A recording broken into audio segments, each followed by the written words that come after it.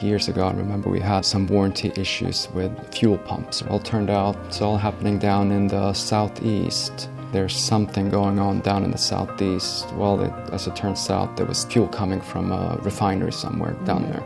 So that really had that spatial component with a simple map where you color areas by value. Really helps. Someone can see right away that correlate the map with what they know in a certain area. Welcome to the Esri and the Science Aware podcast. I'm Sarah Powell from Esri, and I'll be your host today. You just heard Matthias Wallen, geospatial data scientist at John Deere, allude to the benefit of identifying patterns in a geospatial context to solve business problems. Successful technology companies like John Deere depend on smart data practices and location intelligence to innovate new solutions and drive growth. Here, Esri CMO Mariana Cantor investigate how a 150-year-old company fuses data science and location technology to evolve its legacy and maintain competitive advantage. Hi, Matthias, and welcome to the podcast. Thanks for having me. John Deere is really an innovator when it comes to adopting technology to drive business results. The company is also well known as a company that uses data strategically, from understanding market potential and anticipating demand, to optimizing supplier and dealer networks, to customer service, product design, and manufacturing. What is propelling this rise of data science in business? It used to be competitive advantage to maybe be ahead in the data science space. Today it's really about survival, I think. You can't survive without that function. What does your team do at John Deere? I'm part of the Enterprise Market Research organization. Within that, I work specifically on the analytics side of that. So as a whole group, we have researchers that not only look at customer preferences, competitive analysis, and that would be more of a traditional research role, bringing all of that research together across the enterprise. But I work on geospatial analytics within that group, so it could be anything from competitive research on where are we gaining, where are we losing, market share, things like that. Why are we losing or winning in a certain area? So I spend a lot of times testing out models and make my models better, really predictive models. Give us an example of what kind of question or a business question are you modeling around to answer? We want to know, in a certain area, really what's the value of that area in terms of the John Deere market? What's the likelihood people are going to buy a John Deere product? And what kind of data goes into that model?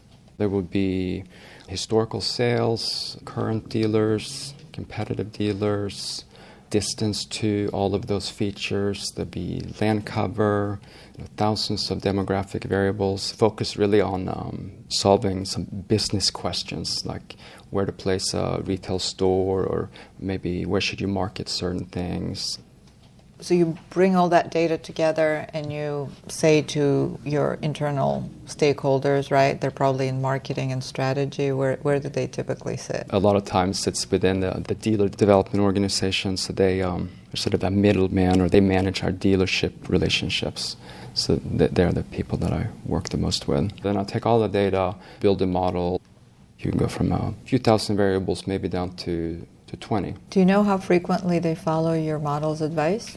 Every time. Every time? I don't know if it's every time. A dealer will take a lot of inputs in whether or not they're going to make an investment. And my analysis is one of the primary drivers, because really, where should you put that dealership? So then we'll take that, and then they start looking at, say, available real estate and things like that. And maybe it's not available where I recommend it to be. Then we'll sort of do it all over again at a new location, and if they have where they found real estate. So has data science and analytics been a core component of the business for a while at John Deere? Yes. Okay. So when I started 13 years ago, then it wasn't called data science, what we were doing, but it would be called data science today. We would model crop yields using climate data, soils, weather data. And back then, that was just called data analyst or GIS analyst. What's changed in these last X number of years in the discipline? Is it the amount of data, the types of data, the technology, analytics, all of the above, and how? All of the above. computing power has increased. So my laptop is probably more powerful than a lot of servers were back then. So that's one thing. Our tools are better, easier to use. Yes, there's more data, but I also think it's easier to use the data.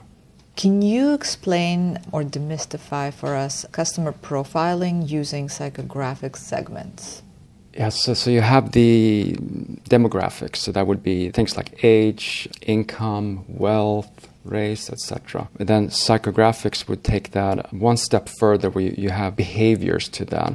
So in addition to those basic demographics, it would be like, oh, Mariana, she likes to drink champagne, surfing on her MacBook, driving an imported car, going on nice vacations. Or maybe my profile would be something else. Oh, he likes to work on a PC. He drives a domestic truck, or he drinks whiskey. Green tea. Green tea, yes. Do yoga, you name it. But it's really all about behaviors instead of just those sort of straight facts. So how do these psychographic segments help determine business decisions? Using those psychographics, it's a nice way to contextualize what our customer looks like, but then also see where they physically located. We do want to be as close to those customers as possible with our dealerships, so that's one way we use it. It's also used for marketing campaigns. Prioritize who should you follow up with, or who should you market to. Say, sending mailings out. Well, we can look at who is sort of our customer. What is site suitability analysis and territory planning? Yeah. For us, site suitability means where should you put a dealership? And the suitability there would be, I just look out this window, anywhere around here there's be poor suitability. Anyone would know that downtown area, there's not going to be too many customers buying one of our products. But to do the site suitability, you would look at, I need to be close to a major road, lots of traffic, close to my core customers, a certain distance from competitors.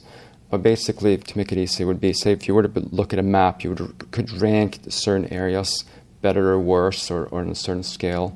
Where's the more suitable to place something? As a data scientist, what is your perspective on how accurate we can be at predicting outcomes? So there's a quote by Niels Bohr that I think sums up the challenge with predictions quite well. It goes something like this. Prediction is very difficult, especially if it's about the future. And that's particularly true when it comes to customer behaviors. And for us, the result of our market predictions are used as one of our inputs for our independent dealers to use in the decision process as they decide on whether to enter a new market. The point I want to make is that as a data scientist, we tend to constantly work on our models and strive for perfection, when ultimately it's the dealer that judge the accuracy by using our outcomes to base one of the largest capital investments on. As a data scientist, I can work forever to do my model, make that looks perfect in my mind, but maybe a long time ago, this dealer would have seen my work, and that's accurate enough for me to make my investment decision on. What are you saying? Explain this to me. So there's a gap. So say as a professional, we always want to be, I want my model to be just perfect, and I can spend a long time on working on a model. So let's put a time frame on it. Maybe it takes 4 weeks to develop a really good model, whereas after 1 week or it's good enough. Or 2 days, the dealer would have said, "Hey, this is good enough. I feel really good about this this model." So what portion of this is science and art/experience? Quick answer would be 33.33, something like that each, a third each maybe a little more heavier on the science part. And do you think that portion of the science is increasing with time? Is there more trust by the business on the answers derived from analytics? Definitely. How does visualization help in that equation with potentially business stakeholders who haven't been trained or exposed to technology? Does it help to visualize the answers or the recommendations? Definitely. Even a simple map where you color areas by value really helps. Someone can see right away that they can sort of correlate the map with their thinking, how they feel, and what they know in a certain area. What portion of the data that John Deere has in its data lake is location aware? Quite a bit. We have something like 50 billion map layers. Wow. All the data that they bring in, we basically ingest more data than Twitter, and per second. So what is a single map layer? Is that? So map layer, each time a machine potentially goes out in the field and it collects data, that would be one map layer. Let's talk about the use of imagery, right? That was sensor data. John Deere has been a pioneer, actually, in using imagery to support precision farming and sustainable agriculture. So how does imagery data help in this endeavor that you just described? Since our ag and turf products operates in specific physical conditions like a farm field, golf course, or a lawn, satellite imagery turned into land cover helps us discover opportunities at a more granular and more precise level than we could do without. We combine the demographic variables with land cover, climate data, and so forth. So basically we can see opportunities at a much granular level that we would have missed if we didn't have the imagery.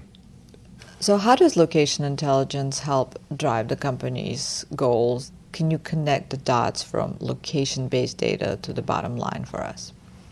Well, we can connect our customers to Advisor, where they can collaborate on growing conditions, decisions, planning, things like that.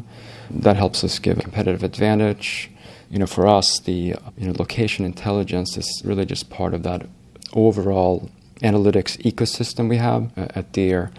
And technology and analytics leadership capabilities, it's really one of our critical success factors for us to meet our company goals. Would you maybe share your perspective on how the various emergent technologies that are pretty much mainstream at this point, like IoT, like various advanced analytics with machine learning and such. So I think of IoT and sensor data and mobile data as sort of the sensing capability at scale. Mm-hmm. And then, the analytics is the processing capability, and then the automation is the acting out capability, and geospatial is putting it all into context. What is the role of geospatial in the world of advanced technologies? Well, one way I see it is that really like providing context in a way. We collect machine information, oil pressure, RPMs, things like that. Most likely there's a sort of a physical aspect to that. It happens somewhere. Is it in a steep hill, uphill, that side slope, things like that? Do we see issues on a certain part, maybe clustered in a certain area? Most likely that has a spatial component to it. Years and years ago, I remember we had some warranty issues with fuel pumps or something like that. Well, it turned out it's all happening down in the southeast. Okay, there's something going on down in the southeast. Well, as it turns out, there was some fuel coming from a refinery somewhere down there. Mm-hmm. So that really had that spatial component. As a data scientist, what technology innovation or emerging capabilities are you most excited about? Geo-AI. That's actually something I'm excited about. I want to see the geospatial methods just be part of that mainstream sort of tool set. Everyone should use space. I see it all the time that people, they work on all sorts of problems that in a way that could really be easily solved if they just used it more in a spatial context. And I tell people that if you're not using space, you're missing out. They're struggling on something when really you could have taken the data maybe and put it and just looked at it on the map and it would have told you something right away. That was great. Thank you so much, Matthias. Sure. Thank you for having me. Thank you for listening to the Esri and the Science of Where podcast, and thanks to Matthias Wallen for explaining how advanced location technology and data science deliver critical benefits to one of the world's most successful agricultural technology giants. To learn more, download our free ebook, The Science of Where: Discover the Value of Location Intelligence Technology at go.esri.com/location intelligence.